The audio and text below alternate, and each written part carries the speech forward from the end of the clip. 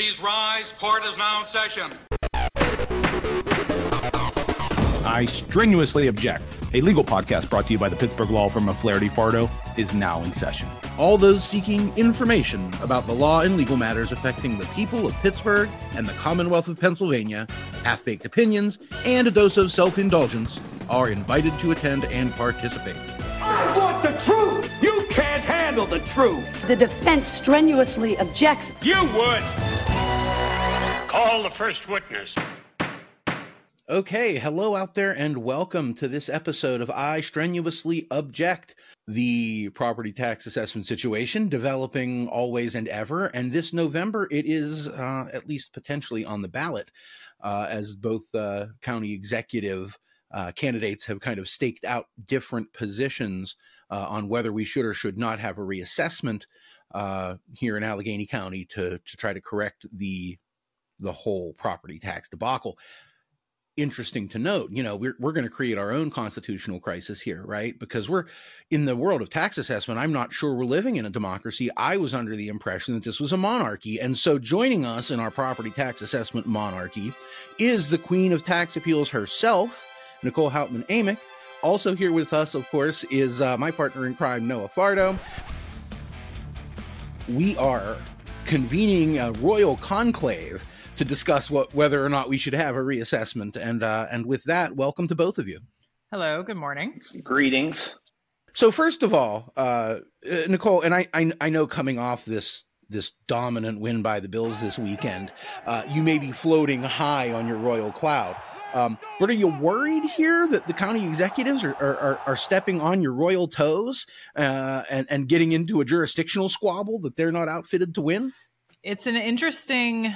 Because we had Rich Fitzgerald for so long, it hasn't really been something that has been talked about too much. So it's been interesting to see assessments kind of leaking into the political realm where they haven't been in a long time, at least since the last reassessment. So I've been very interested and fielding a lot of questions from a lot of friends and colleagues about what all of this is going to mean come November. Well, look, thumbnail us here, and we're still a month away from the election, and there's time for the candidates' positions to articulate differently or to change. But can you tell us what the candidates are saying right now? Sure. So Sarah Innamorato, the Democratic candidate, has come out more strongly in favor of potentially doing a reassessment in Allegheny County, certainly acknowledging that there are many problems with the current system. She has suggested an approach that would be similar or include some facets of how Philadelphia deals with that, including tax breaks for seniors, et cetera, different ways of kind of softening the blow should one occur. Rockey, the Republican candidate, has come out against reassessments pretty strongly in terms of acknowledging the fact that there are problems with the assessment system in Allegheny County. He certainly does that. I have not seen him really articulate any plan of action of how exactly to fix that, but he seems to be pretty strongly against a reassessment generally. That seems like how I understand the race to be shaping up at the moment as well. I guess my first question here is, if we need a reassessment, why do we need a reassessment? The short answer is yes, we need a reassessment. And I say that because the last time we did a reassessment in Allegheny County was in 2012. The markets have changed significantly since then. And the further we get away from that base year, the 2012 base year in Allegheny County, the worse it gets. So every year that we continue going on without a reassessment, things continue to become inequitable across the county. And that is evidenced by looking at townhouses or row houses in Lawrenceville, where one neighbor's paying $800 a year in taxes and the next door neighbor is paying $12,000 a year in taxes. And again, as we continue moving away from that base year, it gets worse and worse as time goes on. Okay, so you're saying the current situation is leading to inequitable property taxes, and you explained two neighbors having different tax rates, wildly different tax rates. You know, one neighbor paying 5 or 10 times as much as the neighbor in very similar homes. Why is that the case? Why is that happening? As the years go on, school districts will file appeals as people buy properties. So for someone that's been in a property since 1980, 1990, when they got their reassessment value in 2012, assuming that They didn't challenge it. That was just their value. That will continue on until another reassessment happens. But when someone sells a property, so if I bought a property in 2018, 2019, really any time after 2012, typically if there's a difference between a purchase price and an assessment value, that assessment is going to be appealed by a school district and go up. So as time goes on and more of these appeals are filed, the new property owners, which are many, there's been many transactions, as you can imagine, since 2012, continue paying higher and higher rates, while people that have been in properties for a long time continue to stay at the same value. And that will, again, continue until there is a reassessment. So as time goes on, again, things continue becoming worse and worse and worse. Your Majesty, with all due respect, I strenuously object. By which I mean, you're right, of course, that this is where the inequity is. But what I would suggest is to fix that inequity, what's the cost? What's the other thing that we're allowing to happen, right? So, I mean, first of all, I've certainly heard it said that and I think most people operate this way, that a reassessment is basically just a longer, fancier word for a tax increase. Is that right? No. That is an easy thing for people to say to scare property owners. Now, certainly if a reassessment happened, some people would see their taxes increase. Absolutely. Many people would see their taxes decrease. And some people would certainly see no change to their taxes. I recently saw an article that said if a reassessment happened, 1/3 of people would see their taxes go down, 1/3 of people would see their taxes stay the same, and 1/3 of people would see an increase of some kind. Just because assessments go up, millage rates then have to come down to adjust for that. So you're dealing with a different calculation, and it's not something where everyone would get a new assessment and everyone in Allegheny County would see an increase to their taxes. That's not how that would go. Well, I mean, not right away, right? So there is state law that basically it's an anti-windfall provision that says that when there is a reassessment, the taxing bodies are required by state statute, which is the state sits with more power over top of the county, the school boards, the municipalities. And the state says, you guys have to adjust and fix your millage rate to be approximately revenue neutral. I think they're not allowed to gain more than I don't 2%. know the number, maybe 2.5% or something like that. Okay. I thought it was 5%, but okay, maybe it's 2. Actually, I think it is 5% after I said that. So go back. Sorry. That's all right. That's why I'm here. Fact checking. Way to chime in. Good work, Noah. You're our live Snopes representative here. Fact check us accordingly. That said, that provision's really only in place the first year, right? If the millage rates go way down for a particular school or a particular municipality, nothing stops them from jacking that millage rate back up over the next 2, 3, 4, 5 years in a way that does turn this into a admittedly multi-step process, but a slow walk nonetheless into a tax increase for basically everyone. Well, I think you can look at what happened after 2012 because that's the most recent time that happened here. We haven't seen these crazy changes like you're saying in many areas, but it's interesting because now with the common level ratio going down significantly, as more owners are filing appeals to try to bring their taxes back in line with where they should be, we're starting to see millage rates go up. In some areas, I think they're going to go up significantly next year, for example.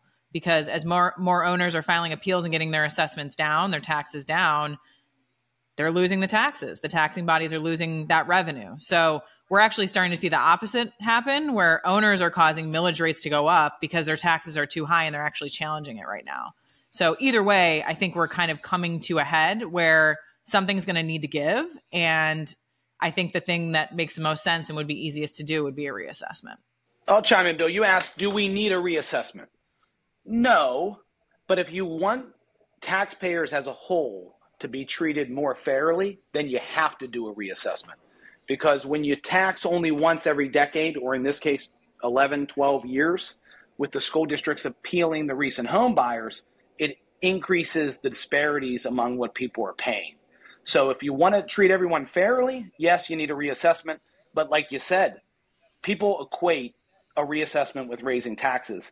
And no matter how well you explain that's not necessarily true, the fact is, if you do a reassessment, some people's assessments is going to go from $300,000 to $900,000, from $400,000 to $1.2 million. And when you get great increases like that, even if they're isolated or even if they're only 15% of the assessments, yes, a reassessment is going to increase people's property taxes. And that's why it's the ultimate political hot potato over the last 25 years.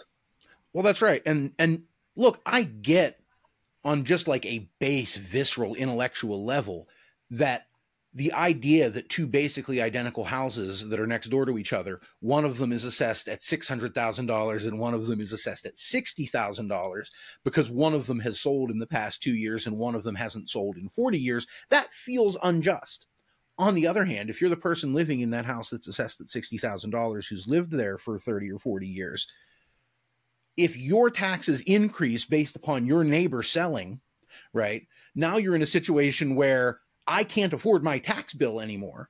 My taxes get reassessed. I'm now paying the same amount approximately as my neighbor. My neighbor, however, recently bought the house, paid $600,000 for the house, is able to plan and account for what his taxes are going to be when he moves in. And here I am on a fixed income. I've been here for 30 years. I have no choice but to sell.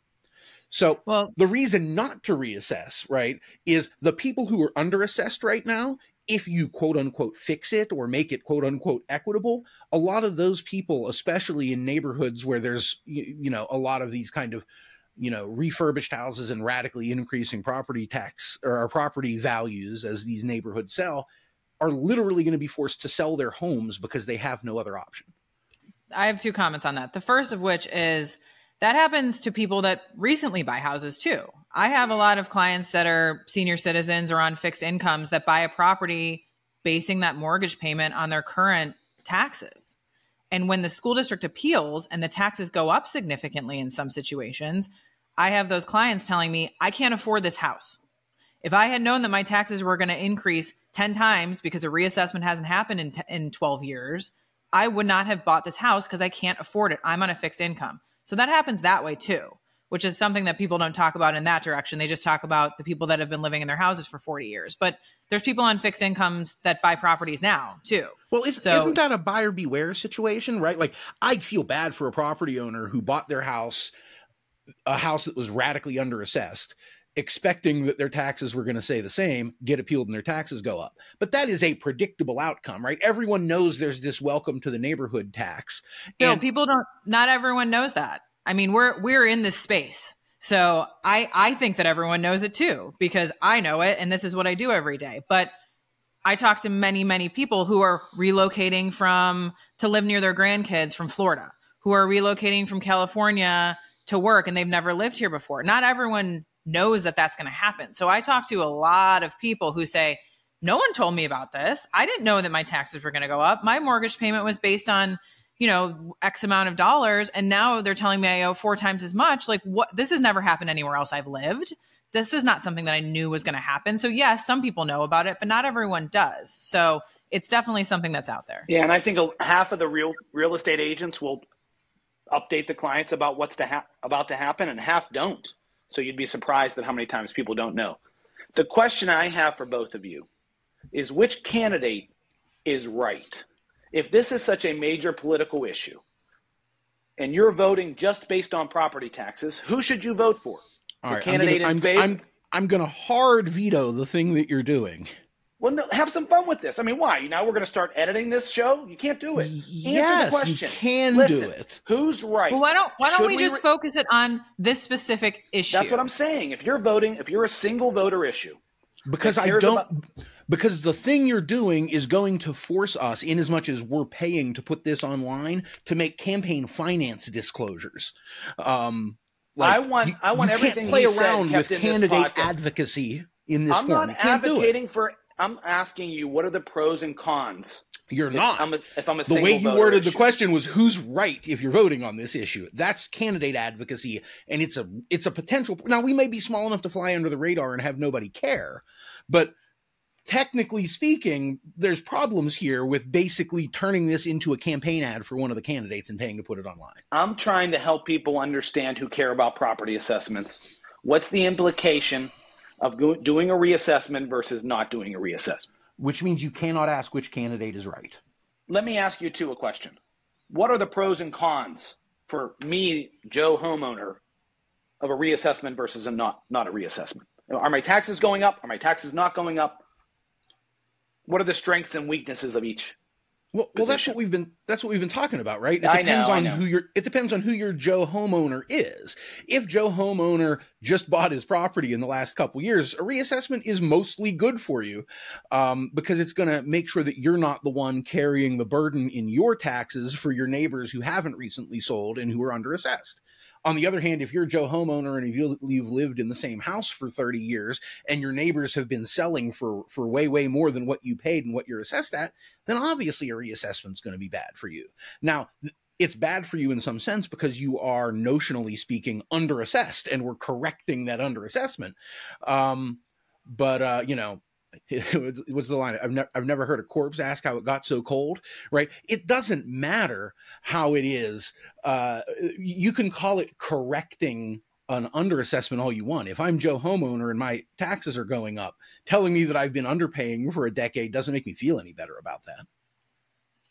Well, I think there was some interesting things that were done when Philadelphia just did a reassessment, which is something that Sarah Innamorato has talked about, which is trying to help homeowners in terms of softening the blow to certain homeowners. Something that Philadelphia did was they increased the homestead exemption on properties. So if it's your primary residence, which these longtime homeowners, that's, who we're talking about, that's presumably where they live, it increased the exemption by doubling it. So that helps save these, primary resident people property taxes. That's not going to help a developer, but that's not who we're trying to help here. Another thing they did was they have a program for people that have lived in their homes for a certain amount of years. I believe it's income-based, help significantly soften, the additional taxes that they would have to pay. So I think it's a really complicated issue. There's certainly no easy way. There's no easy answer. I think if there was, someone would have already done it. But I think the only way that you can fix it now, because we're too far gone, is to do a reassessment. I think if you did it every 3 years or 5 years even, you do away with a lot of these problems, because that eliminates these shockingly huge increases, because there's not enough time for that to happen over that time period. And I think that if you can build in some way of helping people through some income-based or residency requirement caveat in this, you can really help the people that were worried about hurting through this, while also accomplishing kind of bringing us back to square one in terms of assessment. Yeah, look, there is a solution to the assessment problem out there. What the answer is not the extremes, either do nothing or just do a reassessment and leave it a go again. That's not the answer, because when you do the extremes, it hurts a lot more people. But Philadelphia is the leader in this right now, and it's a combination of raising the homestead exemption, giving you a larger tax break if it's your primary residence. It's a great idea that if people have been in their home for a long time and have a fixed income, we're not kicking them out of their house. So you have to have barriers to protect longtime homeowners. But the real answer to what Philadelphia is doing is reassessments every 3 years.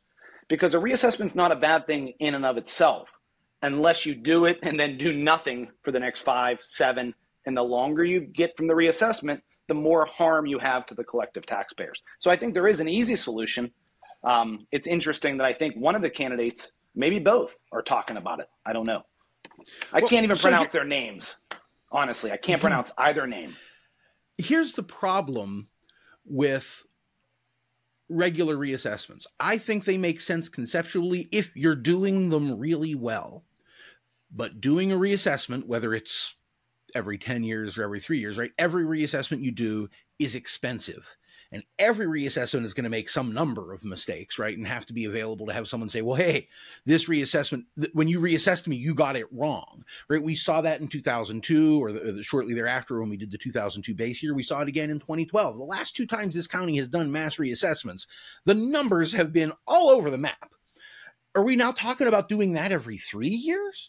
Well, I think part of that is don't wait so long, because when you wait so long, there's so many other variables that come into play. Whereas if you do it every 3 years, you're not starting from, that long ago. When you do 10 years, especially these last 11 years, 12 years, how much has changed with property since the 2008 recession to today? I mean, it's astronomically different. So I wholeheartedly believe the argument that reassessments mean an increase in taxes is a winning political argument. But look at the real estate market fluctuations in Allegheny County since 2008. I mean, if you put that on a stock graph chart, or, it's been up, it's been down, it was down, up during COVID, now it's down again. I mean, without periodic reassessments, it's a mess. And that's what we have right now. Is how many appeals are filed this year, Nicole? 20,000, 25,000? I think 30,000. Yeah, and this is a non-reassess. I mean, this is like nothing. In what year are we? 2023, we have 30,000 appeals filed, and we're 13 years or 11 years removed from the reassessment. It makes no sense. So you're spending just as much money filing 30,000 appeals as you are what it would have cost to do a reassessment. And you can't tell me with AI technology these days that we can't create some computer system that's cost effective to value properties, especially when we just did it a couple years ago. Have to be able to.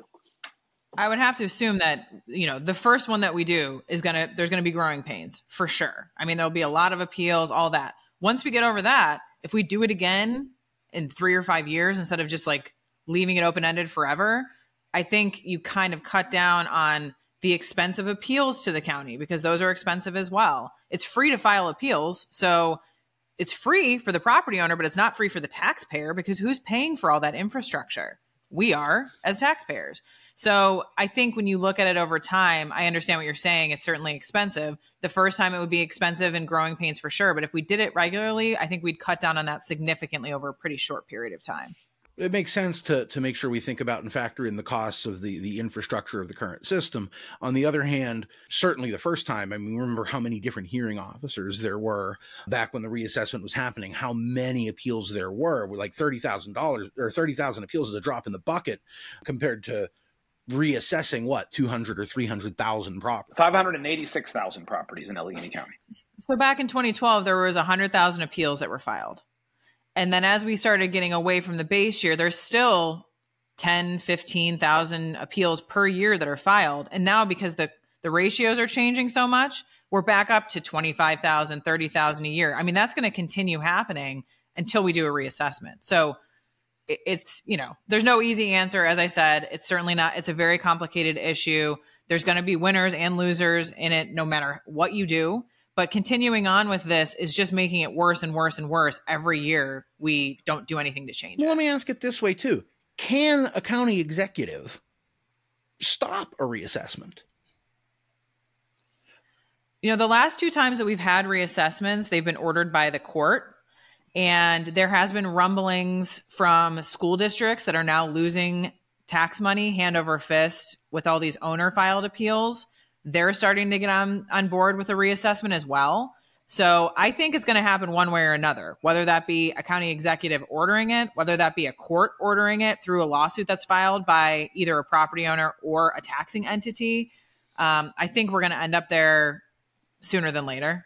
Yeah, Bill, the most important thing that the county needs to start doing is do what Beaver County did this year. They did a reassessment, but they really started it 2 years before the tax bills came due. And they allowed you to appeal that assessment a year before your tax bills came due. In 2002 and 2012, when we did the reassessment, there was an informal process in one of those, but they really just reassessed and then sent you the tax bills and you had to pay pending the appeal. And that was a horrible idea. The whole system that we've got right now where, at the end of your tax appeal process, you either get a refund check or you end up owing a whole bunch more money as the appeals take years to process. To me, one of the benefits to some sort of hard reset on this system, it obviously makes sense to be doing these things proactively and not retroactively. And basically say, look, if this is your tax for this year and you want to appeal for next year, go ahead. But this year's already done, right? Let's just talk about future tax years.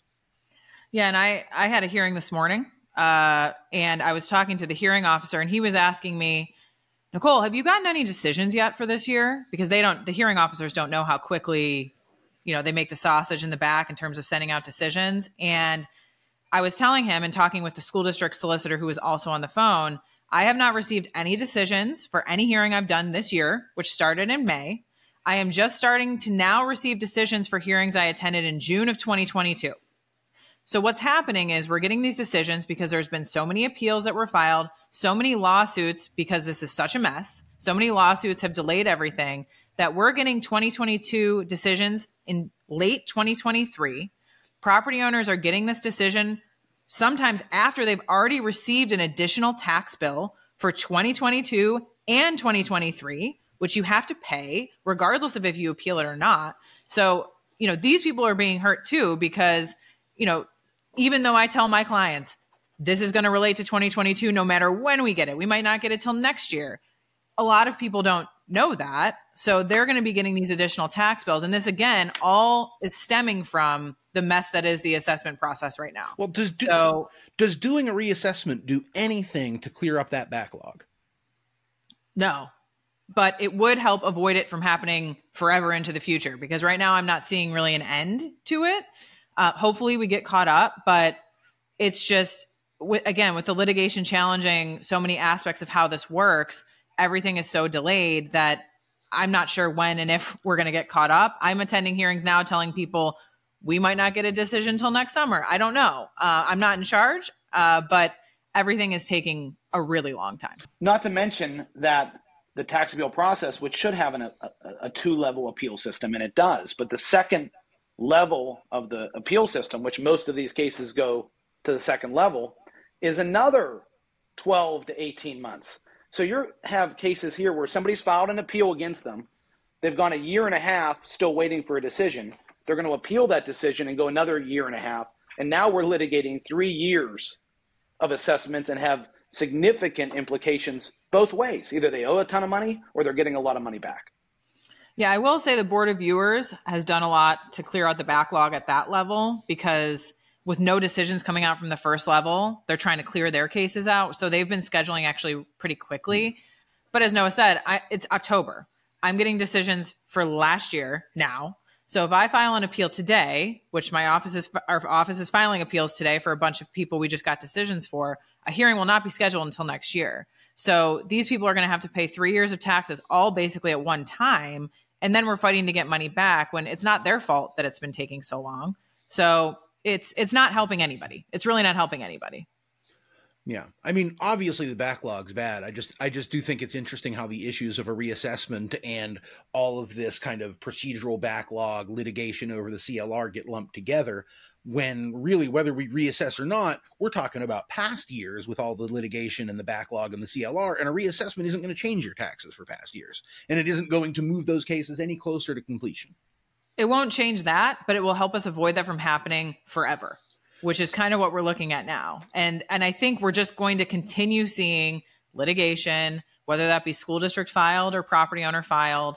Changes to the ratio cause big shifts in terms of how many appeals are filed. So this system will continue being limping along, broken, until we actually take a step to change it and fix it. And doing nothing, I think, is not the answer. So the last thing I really want to circle back to here, the thing that's triggered the court challenge or the court ordered reassessments in the past is court application of the uniformity clause that requires taxes to be uniform in the state constitution. This is a state constitutional issue where essentially by not reassessing people, courts eventually find, when it gets out of whack enough, that, treating properties that have tripled and quadrupled in value and treating properties that are stagnant or even declining in value fundamentally is not treating those properties the same. If you're taxing those properties the same, even though one area is wildly appreciating and the other is not, that is fundamentally unfair to the people in typically poorer, non-inflating property value type neighborhoods. And that's usually the thing that has in the past couple occasions triggered intervention by the courts to force the county to do something different. It's interesting to note that the state constitution, while it generally speaking requires uniformity and doesn't, for example, allow us to treat residential and commercial properties different. You can't just tax commercial properties at 5 times the rate as residential properties, even if that would be a pretty popular plan, without amending the Constitution to allow it. But the state constitution does allow a bunch of different kind of classifications of property where you can't necessarily exempt them wholesale from taxes, but you can reduce that tax burden or make partial exemptions or whatever. We talked about the homestead exemption already as one of these, right? Owner occupied residential properties can be treated differently, at least, after or up to a certain point, right? And, we have a homestead exemption that sets it at, what is it now? 15, 18,000? 18,000. But there's no reason we couldn't, as far as I'm aware, set it at 100 or 150,000, which would make a lot of people in residential neighborhoods that aren't everything but the kind of top end functionally exempt from property taxes. There are also ways you can treat these things differently for disability or infirmity or just the age, right? There are senior citizen tax abatements that a person can apply for where literally we will tax you differently based upon whether the owner occupier of your property is 65 versus 64, right? Everywhere where you draw one of these lines, you end up with something that looks a little bit like an injustice because you have to draw a line somewhere. But you can protect specifically older people. Actually, the Constitution allows you to income test this and to exempt or partially exempt or otherwise give a tax break to people based upon the earned income coming into that specific house. Now, there are no counties or municipalities, no one in the state has actually done this, but there is specific state constitutional language that allows a taxing body to do these sorts of things. So it's interesting and kind of, what the options there are. I guess I just want to ask each of you what your favorite kind of fix is, right? Because, I think everyone here is talking about, look, if you're going to do reassessments, you have to do reassessments plus, where you build in some kind of protections for the people who are going to be most egregiously harmed by that process. Because if we want a more equitable system, we want to get there in a way that doesn't literally force old people to sell their houses and leave the neighborhoods they've been in for 40 years. We don't want that. What's your favorite way to stop that?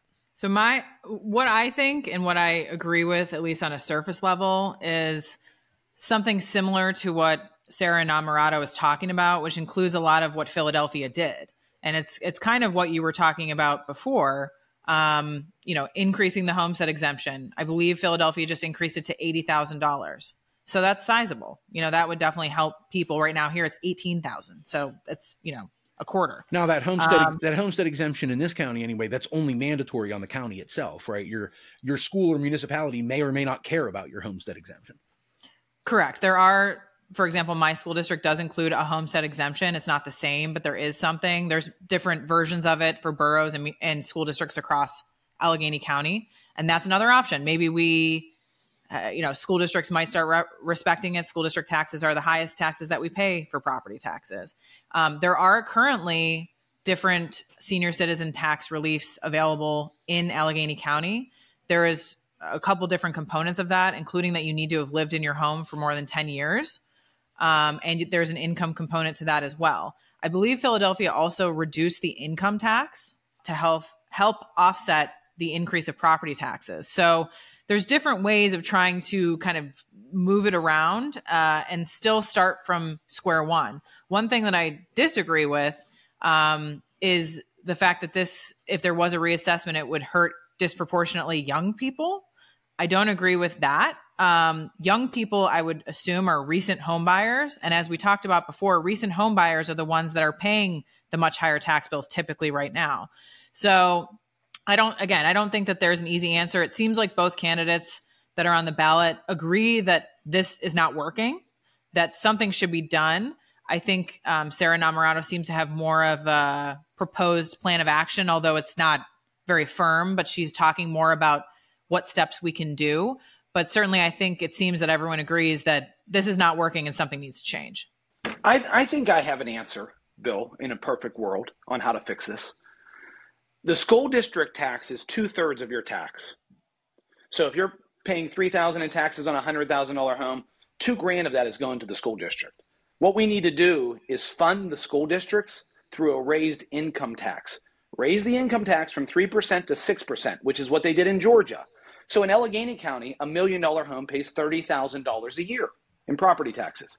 In Georgia, a $1 million home pays $10,000 a year. But the people who are working pay an extra 3%. And what this would do is increase everybody's net worth immediately, because your home's your greatest value. And when people buy real estate, they're basing it on what they can afford.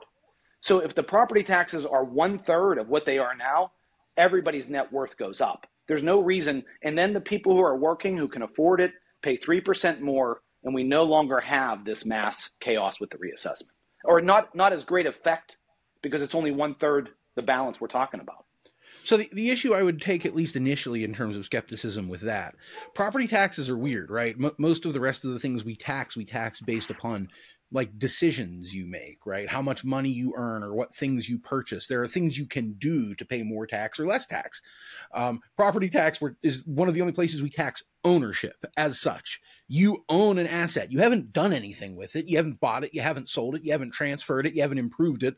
But because of market conditions swirling out around there, we're going to step in. Like even capital gains tax, you don't do that until you sell it, right? We don't come in and like, hey, your stocks went up this year. You haven't sold them, but we're going to tax you on the current value of your stock portfolio.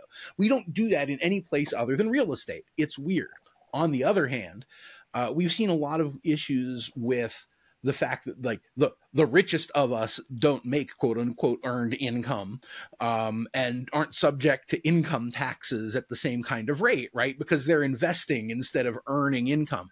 There's a lot of property that's owned by a lot of businesses that show no income on their taxes, right? A lot of businesses file taxes that show losses. They pass the money on through to shareholders or whatever. But as far as corporate books, there's a lot of corporate books where you have a lot of assets, but not a lot of income.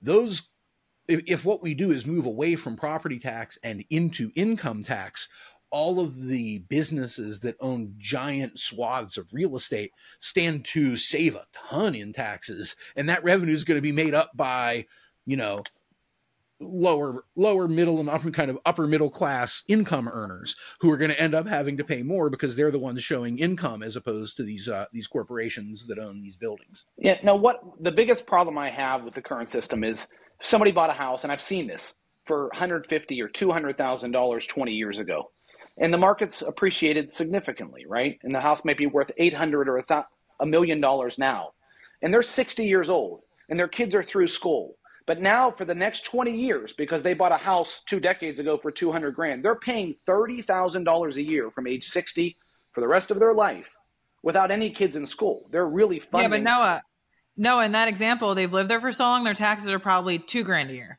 Their neighbor is probably paying $30,000 a year, but they're not paying that much. That's a good point. I can't disagree with that. I have a solution, and it merges. Our worlds are colliding, Jerry. Worlds are colliding! I have a solution that merges the kind of two fundamental areas of our practice and of the subject matter this podcast has covered: medical malpractice and property tax appeals. Get rid of UPMC and all the kind of hospital tax exemptions. Value their property, tax their property, and everyone else should see a tax reduction accordingly. Would we get in trouble if we did a podcast on how much UPMC saves by not paying property taxes, being classified as a charitable entity? Yeah, I don't think there's anyone to get us in trouble as long as our information is accurate. We have to be careful about that. Without having real access to UPMC's books, it's kind of hard for us to get reliable information to really do dollars and cents, right? Well, didn't they bring in $7 billion in revenue or $12 billion in revenue and paid zero in property taxes last year? What did I just say? I haven't looked at their books. I don't know. I'm not going to go on our airwaves here and say that that's the figure.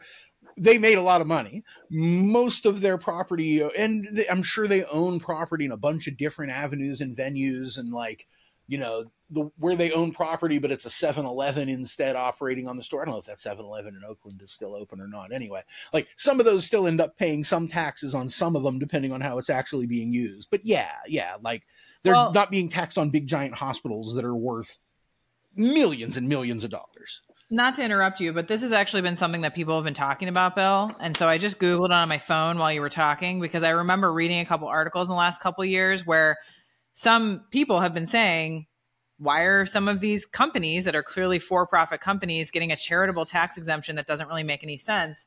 And I'm looking at a news article from pitnews.com. So that's the source, not me, saying that UPMC, quote, by far benefits the most from its nonprofit status, reducing its property tax liability by $58.3 million a year.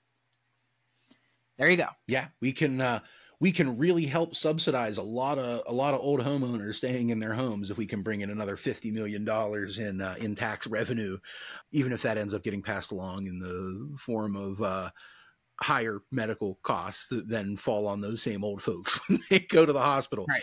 It's a little bit whack-a-mole, right? The system always finds ways for these to pop out, and it's but yeah, conceptually, there's a lot of untaxed real estate that the rest of us are having to foot the bill for. Okay, so here we are, end of the day. I'll ask both of you, and maybe I'll ask myself too. We'll see. Nicole, reassessment or no reassessment? Reassessment. Noah, reassessment or no reassessment? Reassessment with additional safeguards put in place. Protect the elderly, increase the homestead, and continue to reassess periodically. I'm not as clear on that as you two are. Do I want to vote? For our purposes, I'm willing to vote no reassessment and just get outvoted 2-1. I don't know that this conclave works by those numbers anyway. Yeah, okay. I get your arguments for reassessment. It makes sense. But it's a mess either way. That's right. All right, thanks for joining us on this episode of I Strenuously Object. Hopefully you learned something or, have crystallized your position on the eventually inevitable impending reassessment anyway. This situation's not going to last. In any case, please subscribe, rate, and review the podcast. Tell your friends about us. If you have any questions that you'd like to see addressed on the podcast, specifically on our Mailing It In segment, or any other feedback, email us. That's at iobject@pghfirm.com. We are on Instagram. Do they still call that the gram, or is it Insta? I don't know. One half or the other. That's at I Strenuously Object Podcast. For more information on tax assessments and appeals, medical malpractice, or the local law generally, please visit the website of Flaherty Fardo, and that's at pghfirm.com. Nicole said go Bills. I say at least go Josh Allen, because what's the point of having a self-indulgent podcast if I can't talk about my guys from a fantasy perspective? And until next time, some parting advice.